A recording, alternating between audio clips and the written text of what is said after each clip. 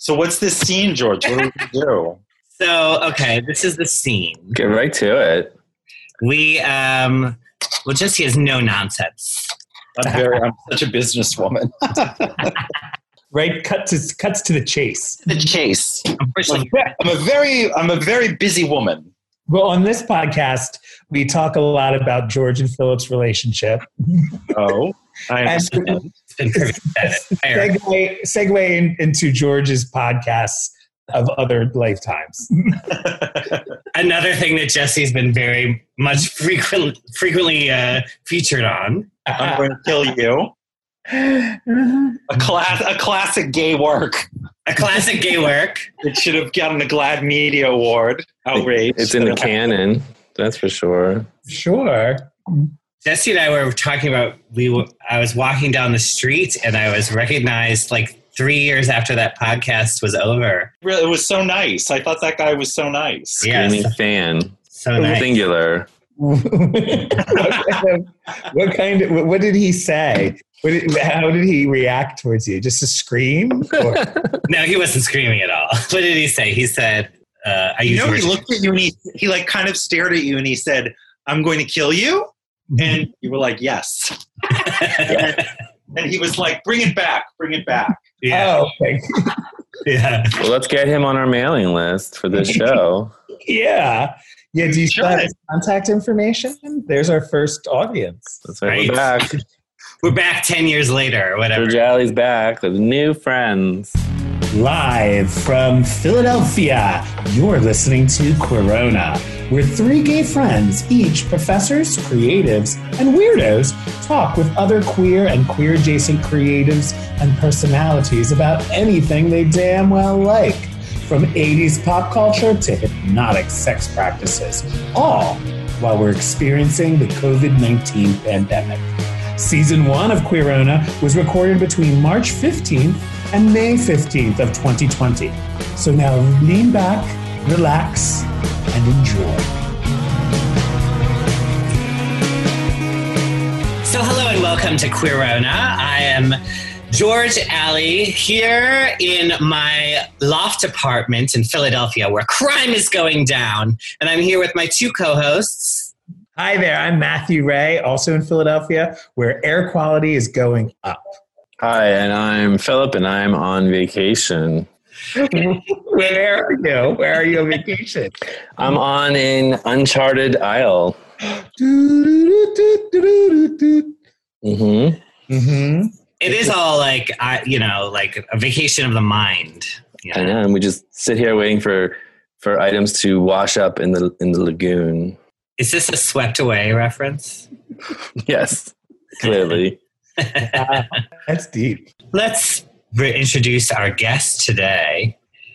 He is an icon of fame, fortune, the originator of the hot slut of the day. Wow. He is someone who has written and interviewed many stars, forwarded the careers of thousands of drag queens, including Sherry Needles. Ooh. And is known throughout the country, not only for his expertise in media, but specifically in He-Man and She-Ra, and hosted a very well-known forum that debated, is your look more horde or rebellion? Welcome to this podcast, Jesse Murray. Yay! Wow. Our biggest star.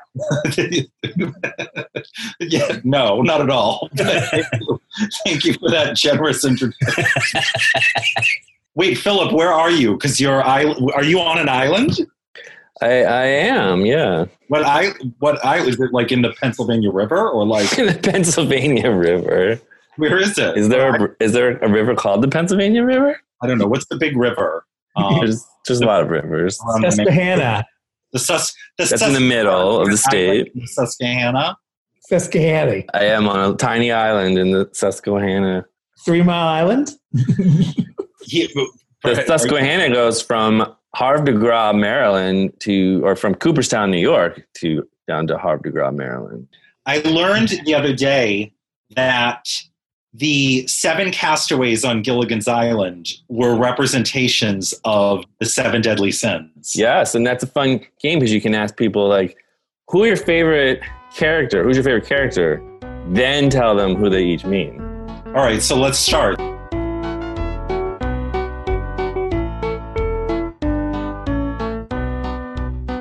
So, Philip, who's your favorite character? Well, my favorite character is Mr. Howell, of course. That's why I wear this hat. Okay, George, who's your favorite character? Ginger. Understandable. Yeah. Style icon. Yeah. Matthew, who's your favorite character? Oh, gosh. Wow. I mean, if I was lying, I would say like the Professor or Marianne. If I was being honest, I would probably say Lovey. Oh, I'm so with you. Mrs. Howell was the greatest. Yeah. Like, so what's her sin then? Well, so this is the interesting thing, because apparently Sherwood Schwartz has confirmed this, or was the one that actually said this. And from what I understand, Sherwood Schwartz said that Marianne is envy, that the Professor is pride, that the Skipper is wrath, is anger, and that Mr. Howell is greed. So that leaves Ginger, Gilligan, and Mrs. Howell. Ginger, I think, is obviously lust, although some homosexuals would argue Mrs. Howell is. So that leaves, Mrs. Howell and Gilligan as either sloth or... Gilligan is sloth. Gluttony, I think. Mrs. Howell's gluttony. Sloth or gluttony. So I think Gilligan is sloth and Mrs. Howell is gluttony. Wow. That's what I've read, yeah. Wow. I know, it's so deep. It's so deep. But you have to love the house because, like, I don't know, I love when they have, like, the country clubs and they build, they do build their own little world.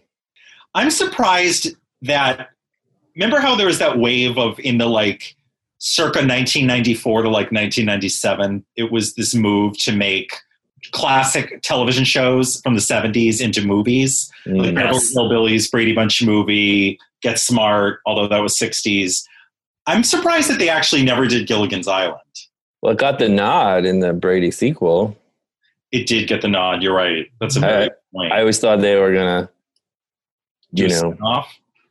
I am surprised. Because who knew that Tim Matheson, Carol Brady's husband, was responsible for the Professor. He was responsible. He was supposed to be responsible for the shipwreck. Like he doctored the boat or something, right? It's been a while since I've seen it, but I think it comes out. The way it ends is she confirms that he's the Professor. No, the Professor was her husband, and she confirmed that Tim Matheson impersonated him. Right. That's what it is. And did something on the boat to kill them.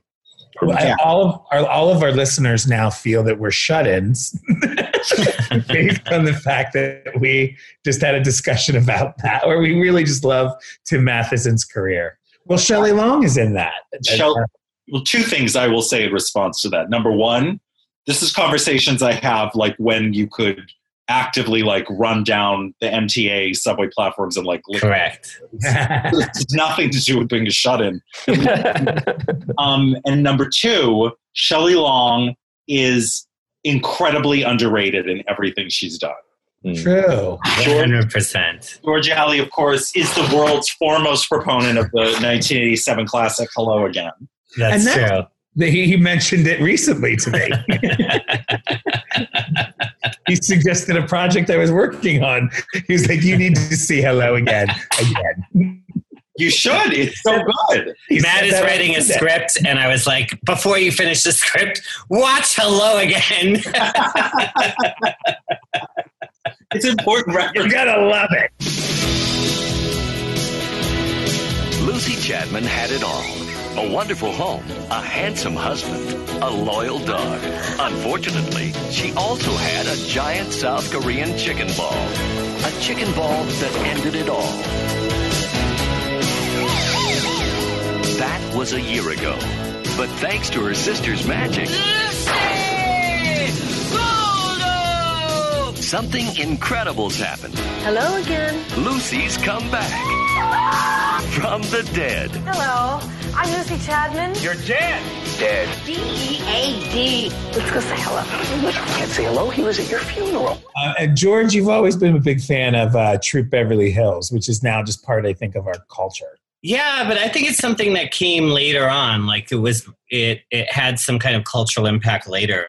I went to a screening of Troop Beverly Hills at a theater in Brooklyn, probably like 5 years ago, I want to say, and they had the director doing a Q&A. Oh. And this place was packed. And afterwards, the director was mingling, and well, first of all, he was very blasé and nonchalant about being the director of Troop Beverly Hills. He was like, yeah, Shelley was good. It was I had a good time. It was fun. And I remember going up to him afterwards, and I asked about Stephanie Beacham. Oh my! I was like, "What was Stephanie Beacham like?" And he was like, "Very professional." He was so blasé about the whole thing, and I remember being like, "You created this extremely influential work. Like, Troop Beverly Hills will be more remembered than the bitter tears of Petra von Camp." And you're like, taking this as this very blasé thing. I was really outraged. Yeah, he would understand his own. I don't want to brag here, but I was served bagels by Shelley Long. When?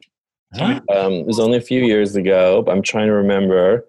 It was at a Presbyterian church where my good friend Alex's wife was singing. She was employed by this church to do music on Sundays in one of these fancy Los Angeles churches. So I was visiting. We went to see Elise perform. Went out to the happy hour, and there was Shelley Long with all these little bagels cup and little pieces at the table for welcoming, newcomers. She had a reputation for being very difficult. She got a lot of bad press. She got a lot of bad press. Have you ever seen that interview with Bette Midler? No. Oprah? So after Yes. Outrageous Fortune came out, Bette Midler went on Oprah, and a woman in the audience got up and just said, "Oh, I loved you. And Shelley Long and Outrageous Fortune, you were both so great. Would you ever work together again or do a sequel?" And Bette Midler, with this total frozen smile on her face, was just like, "No, I don't think so. It wasn't a really good experience." And just sort of dropped it at that. Wow. Let's insert that clip right there. Hi. You and Shelley Long were great together in Outrageous Fortune. I was wondering if you guys were going to work together again. I don't think so. No? No, I don't think so. Did you enjoy working with her? It was pretty rough. It was rough. It was pretty rough. But she did a good job, I think. As it turned out, it was a very, very successful picture for both of us. And actually, I have thought about working with her again. If the right script came along, I wouldn't mind. Supposedly, when Shelley Long was on this sitcom called Good Advice, that I think was very early years of the WB, that the director couldn't directly give her notes. The director had to give her therapist notes, and her therapist would give her the feedback. That's difficult. That's high maintenance. Yeah. Yeah. Was that for the director's benefit or for Shelley's? Good question. I'm sure she's easier than Faye Dunaway. Oh, Faye. What? How'd that happen? Oh, yeah. An intense woman, right? She's intense, tightly wound, demanding, a craftswoman. Well, I would say her portrayal of Selena is one of the most important villains. Oh, from Supergirl. Oh, my God. Supergirl. Oh, talk about doing it for the paycheck. Everyone in that movie. She's so good. Who's her sidekick? That sassy Zoftig lady. Brenda. First of all, Brenda Vaccaro. I love that she's described as Zoftig, which is she was all. Well, I would argue that in that movie, she was just wearing really ill-fitting pantsuits, as opposed to being Zoftig. But yeah, I don't think she just wasn't thin. I guess maybe. She was this normal American woman. Yeah. Fashion. But oh my God, those two in that movie are Ball and Vance, Lucy and Ethel. They're just an amazing team. Classic comedy duo. Supergirl is an excellent film. Also, if you watch it again, it makes zero sense.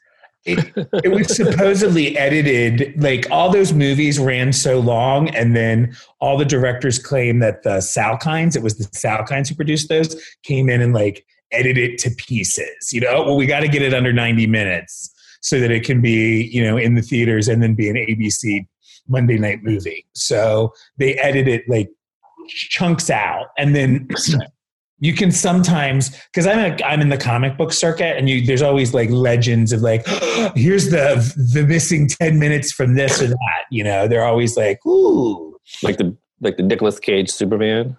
Yeah, well, that's like little found footage or the original cut of this or that. The original cut, I think, is like 2.5 hours. Wait a second. I think I still have the DVD. Let me go look. For Supergirl? Supergirl? The cut DVD. I think I have. Hold on. Yeah, they spent tons of money on it because it was supposed to launch another multi-million-dollar franchise, so they wrote big checks. Faye Dunaway paid for a lot with that. It's kind of a weird statement about...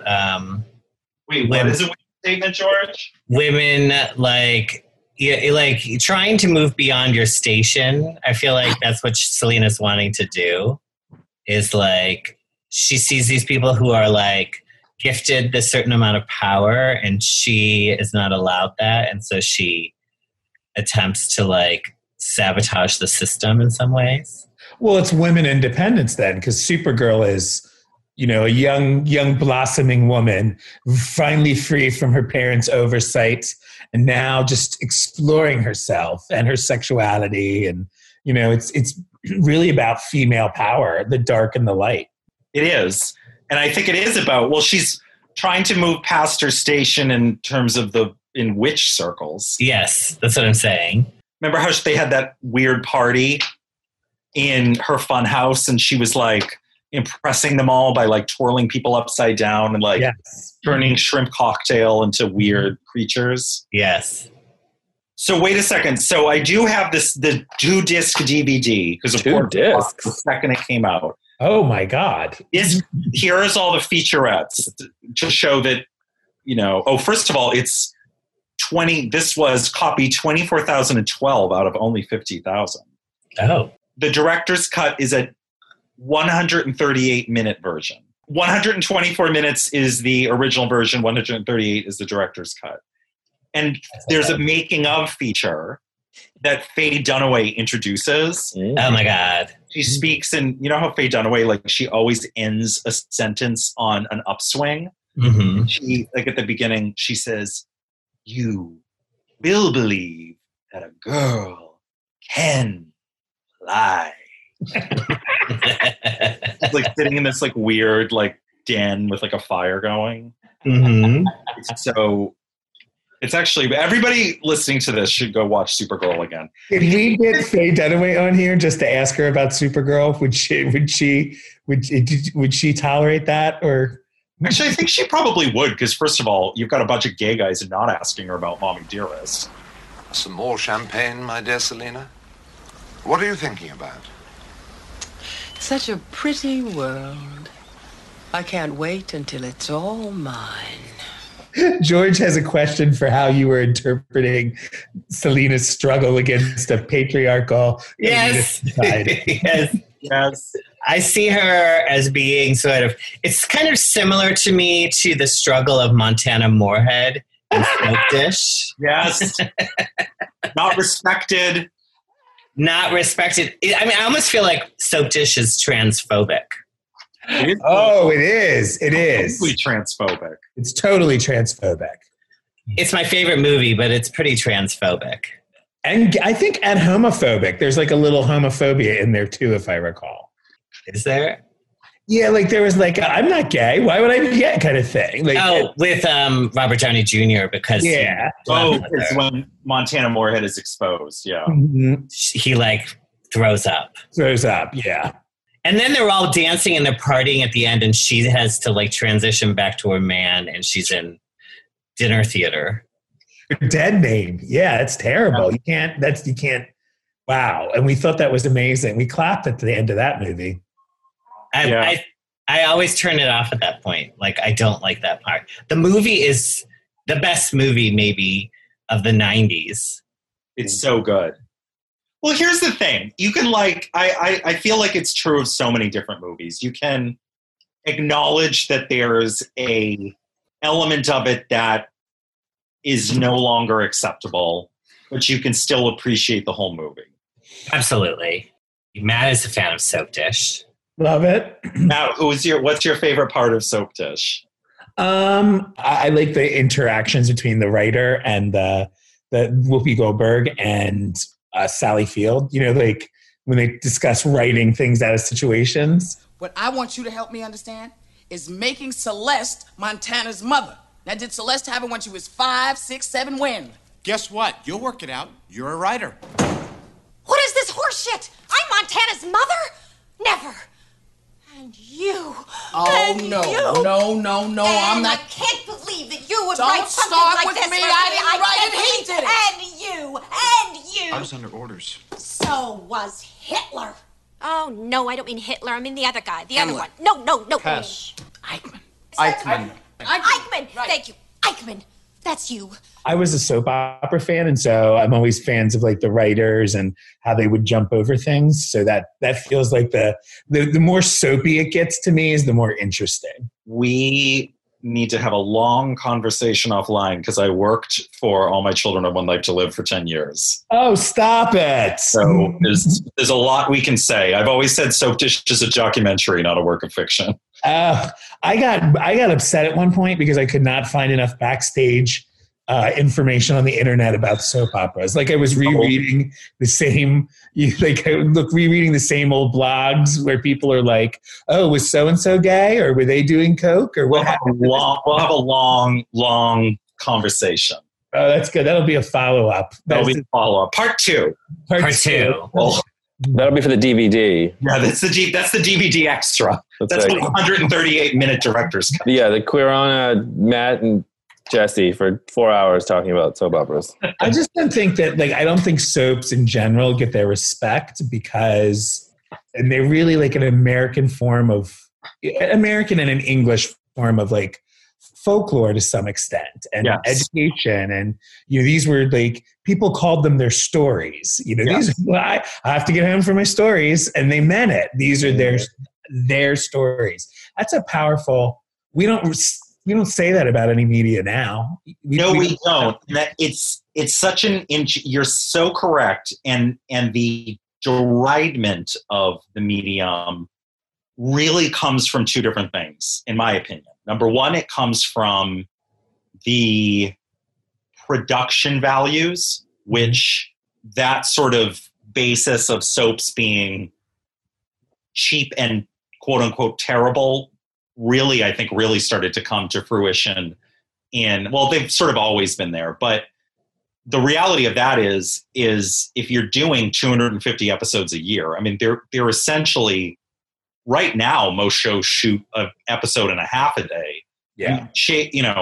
You're not going to write King Lear in a day. Like they're memorizing 90 to 100 pages of dialogue. They don't even have rehearsal. Like, the volume that need to be produced and the volume of pages that need to be filled. I mean, for any writer coming up with, again, 250 blank scripts are facing you every single year. It's incredible. So you're going to have hits and you're going to have misses. Mm-hmm. So the production cycle, I think, has led a lot of people to assume that it's inferior art, if you will. And then the second thing is it's totally based on misogyny.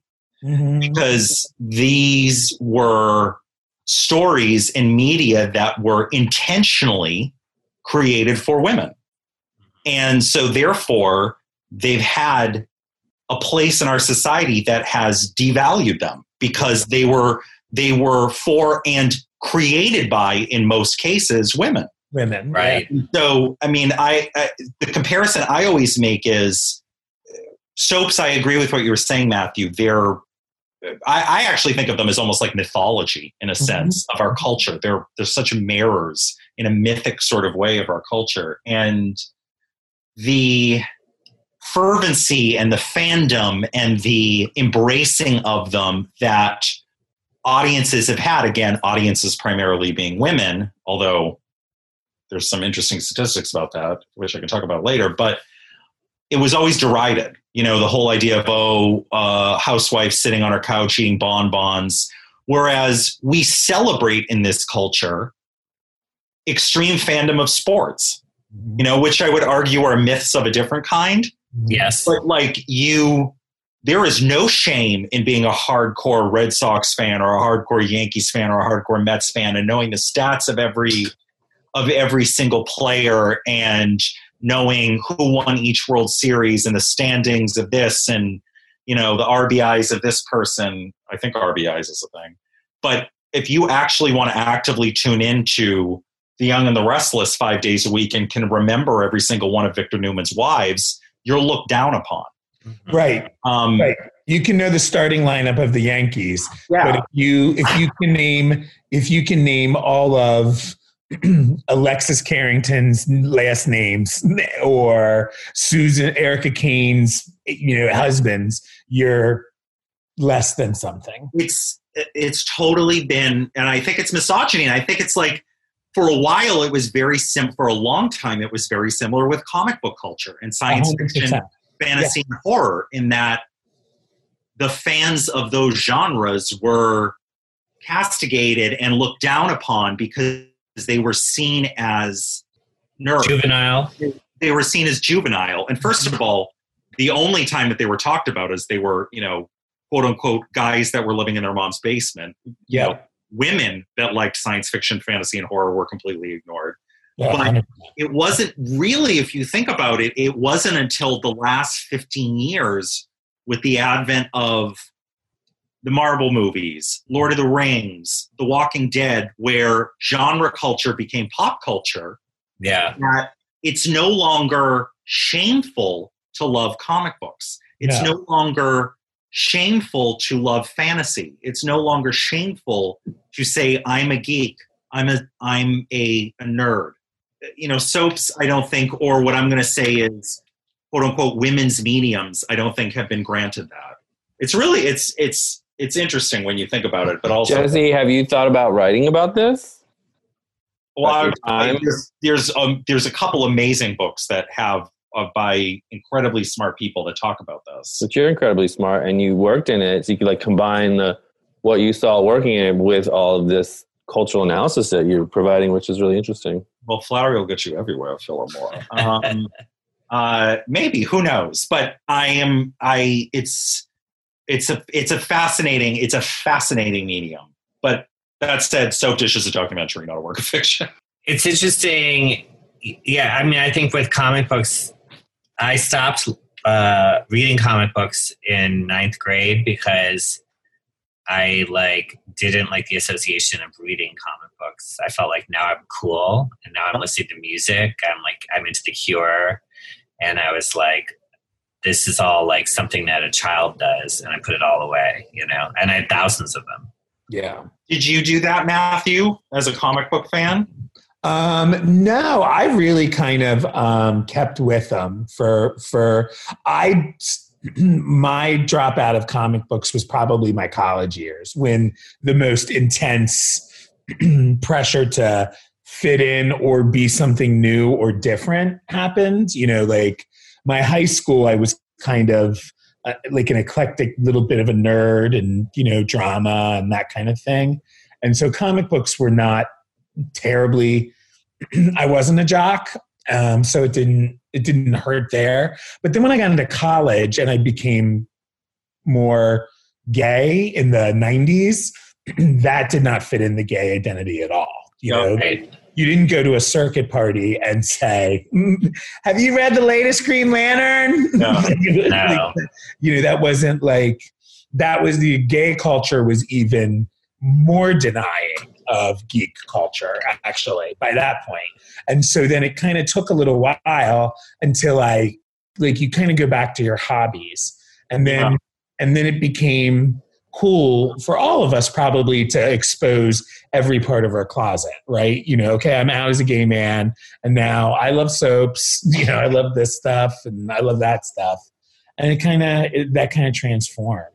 And now I look at it and try to figure out, you know, to your point, what part of that mythology am I still using in my life? You know, what part of the stories, you know, is it the Dark Phoenix saga or the Judas Contract or, you know, Death to Superman or, you know, like Elektra Lives? Which comic book story is influencing me or in that way?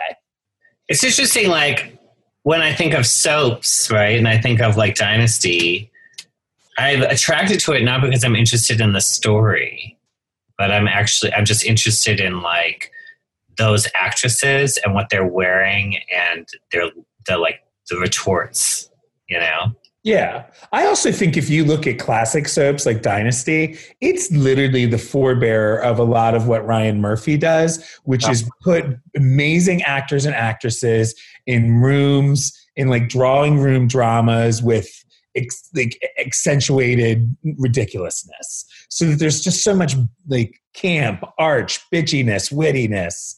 Yeah. Well, you could argue the precursor to Dynasty was melodramas of the 30s and 40s with like Betty Davis and Joan Crawford. And absolutely. 100%. Mm-hmm. Yeah. And you have that, and I think, you know, that you have that, like, I think people love to watch Dynasty clips now and don't care why Alexis is at the top of the steps. I've shown the people I work with who've never seen Dynasty, like the best of Alexis clips. And I'm like, so this used to be on TV. and they see this fabulous British woman throw furs over the balcony. You kind of can't, like, sometimes if you just kind of distance yourself from it, if you know it, you kind of can't believe that it was on television because it was so fucking over the top. Like it was so gay. It was so gay without being gay. And I think the opening credits for the Colbys season 1 are possibly the most amazing thing I've ever seen in my life. With the helicopter? The helicopter comes in and the sweeping music. I find them relatable in a way I don't find anybody on TV relatable. Like I see people like Sable Colby or Alexis Carrington, and like I see finally some representation of myself that I don't see.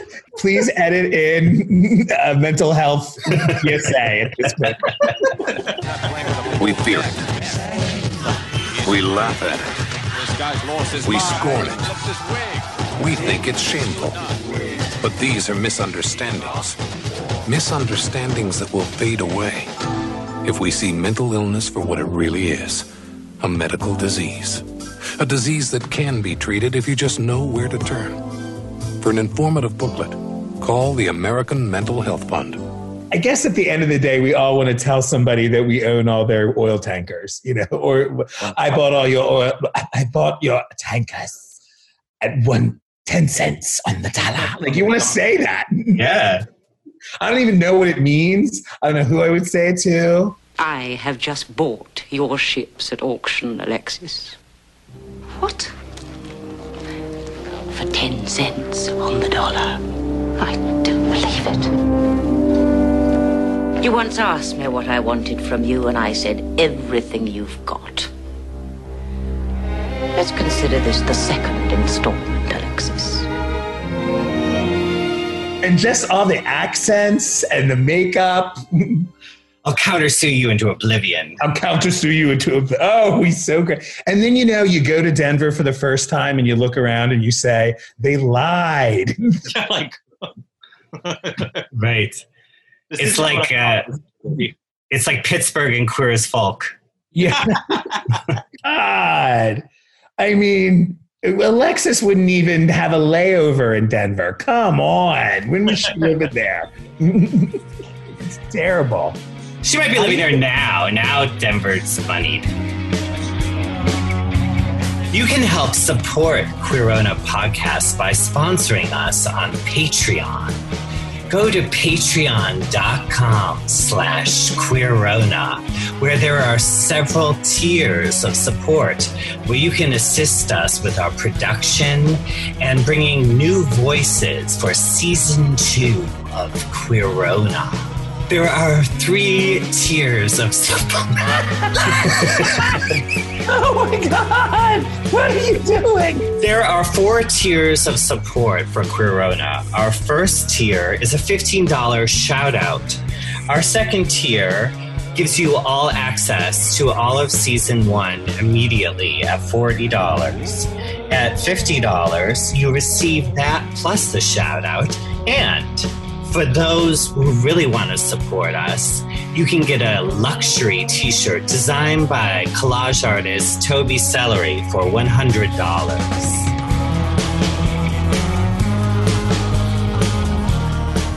So Jesse, tell us about something that we should watch or listen to during this time. Okay, so here's what I think everybody should watch and listen to. Do you guys know the Clue VCR mystery game? Yes. Yes. Do you, Philip Moore? I do. I own it. You own it. What about you, Matthew? I do not own it. I do know of it. I mean, I own one. I assume there's only one you're talking about. Oh, there's 2. I own one with and it's got the extra people. Monsieur Burnett and Madame Rose. Do you have the one that takes place in the mansion? Yeah. Okay, so you have the first one. Okay, so for anybody that doesn't know what these are, so in 1985, when VCRs were still fairly new and just being massively introduced to, really they were available at scale. And so most houses started getting VCRs, and that's when video stores started opening, etc. Parker Brothers developed this thing called a VCR game. And the first product that they rolled out in it was a quote-unquote VCR mystery game version of Clue. Basically what it is, it's the most insane thing ever. What it is, it's an hour-long tape. It's on YouTube. And then they have 4 additional suspects that were introduced for the first time here and then eventually became playable tokens in the board game. Monsieur Brunette, Madame Rose, Miss Peach, and Sergeant Gray. Basically the premise is all of them, for various reasons, get stuck in Mr. Body's mansion for the reading of Mr. Body's will. And over the course of the hour, the story is basically them trying to, in various ways, inherit his fortune, which involves all these various schemes, which sometimes means like trying to kill each other and like blah, blah, blah, blah, blah. It's like the most fucking convoluted game ever, but the actual story, like the hour-long play in and of itself is completely and totally insane. And I would argue is almost as quotable as Clue the movie. Wow. It's done by all these, it was shot in Massachusetts where Parker Brothers is headquartered. So it's all local Boston theater actors. Half of them have terrible Massachusetts accents. Mr. Green is like, yeah, Lyman Green, I'm in a business. You know, my car's outside. It's so insane, completely nuts, but was really successful. So then in 1987, they did a sequel called Clue 2 Murder in Disguise, where like the 10 suspects go on the run all with each other to like Burma and then to, like Morocco and then to Paris. And it's like completely insane. Both of them are on YouTube. You can watch them. Remember this morning when I showed you my birthmark? You got one too? Stop looking at me, you oversexed Frenchman. Hello, spirit. Get to the good part. It's coming from Brunette. That's Body's voice. I was killed in the billiard room with the lead pipe, and the murderer is...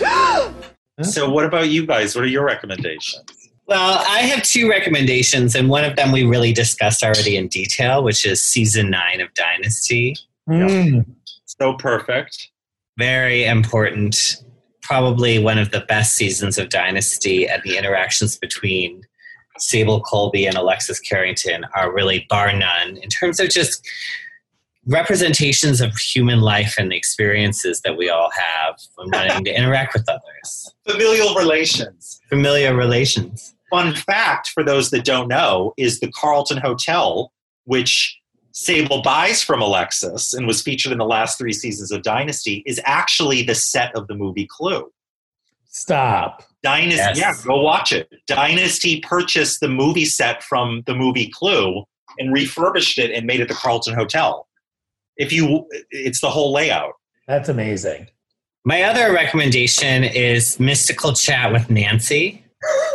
Oh my God. Which is a very important regional television show, Belmont, Massachusetts regional television show, where this woman has random people on her show and sort of assesses, asks them about themselves and sort of makes these sort of broad generalizations. In the late 90s, mid 90s, on one of these shows is a young Jesse Murray, where he is told important facts like cats love the rain. Wow. Unfortunately, George, this is not commercially available. I just looked it up. And it is. It is? Yes. I have a bit of info for Aries, too, but before I get to that, what I want to do is do our trivia. Whose birthday is it today? And this person, of course, is an Aries. And I'll give you a little hint. It's a he.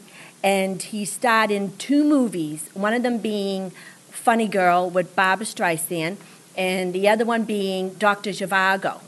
And he was born in 1932, so that makes him 65 years old today. And actually, he's one of my favorite. He's really, really cute. And so if you know who it is, call in. And tonight I have a surprise.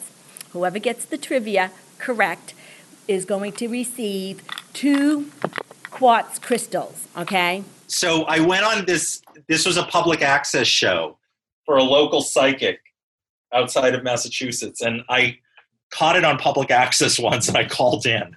And she was so nice. And she was like, I'm going to have you on the next one where I do my Gemini check because you're a Gemini. Yes. So sure enough, she called me a month later and invited me on the show. And it was me, her best friend, Debbie, and this girl named Ala, as she said, who was like a nanny and was like really into Rent, the musical. And the best part about it was Nancy and her best friend, Debbie, had the thickest Boston accents you've ever heard. And so at one point, Debbie read the traits of a Gemini as from either Nancy Goodman's Sun Signs or like the local paper. And she wrote, and she was reading it out loud, and she just said, Geminis are very communicative and love to socialize with people. True? True. Matthew Ray, what do you recommend?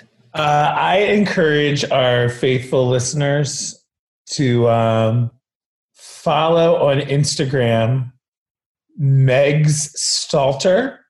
That's MEGSSTALTER. She is an amusing young influencer creating cutting-edge, irreverent comedy that I think feels good as well as shows us a little bit of a light into how we're behaving right now or how we should be behaving. I'm intrigued. I think I shared with you her video. She did this ridiculous video a day ago of her kind of doing a Earth Day. They have given to me. I love Earth Day. And guess what? You need to be loving it too. You need to be loving it too. By the way, we're all in a garden, right? Why don't we enjoy it for a while? Life's hard. Get a helmet. And when life gives you lemons... I think Philip Moore has disappeared. He left. He was too upset. Well, I think he would choose Miami Vice Season 2 or perhaps Miami Vice, the Sheena Easton episodes. All right, good night, guys. All right, good night. Good night. Bye. You have been listening to Queerona. Queerona was hosted by George Alley, Matthew Ray, and Philip Moore, with editing by Paul Schuler. Theme song Undivided Attention by George Alley, available on iTunes. To support Queerona, please go to patreon.com/Queerona. Queerona is available on iTunes, automatically.com.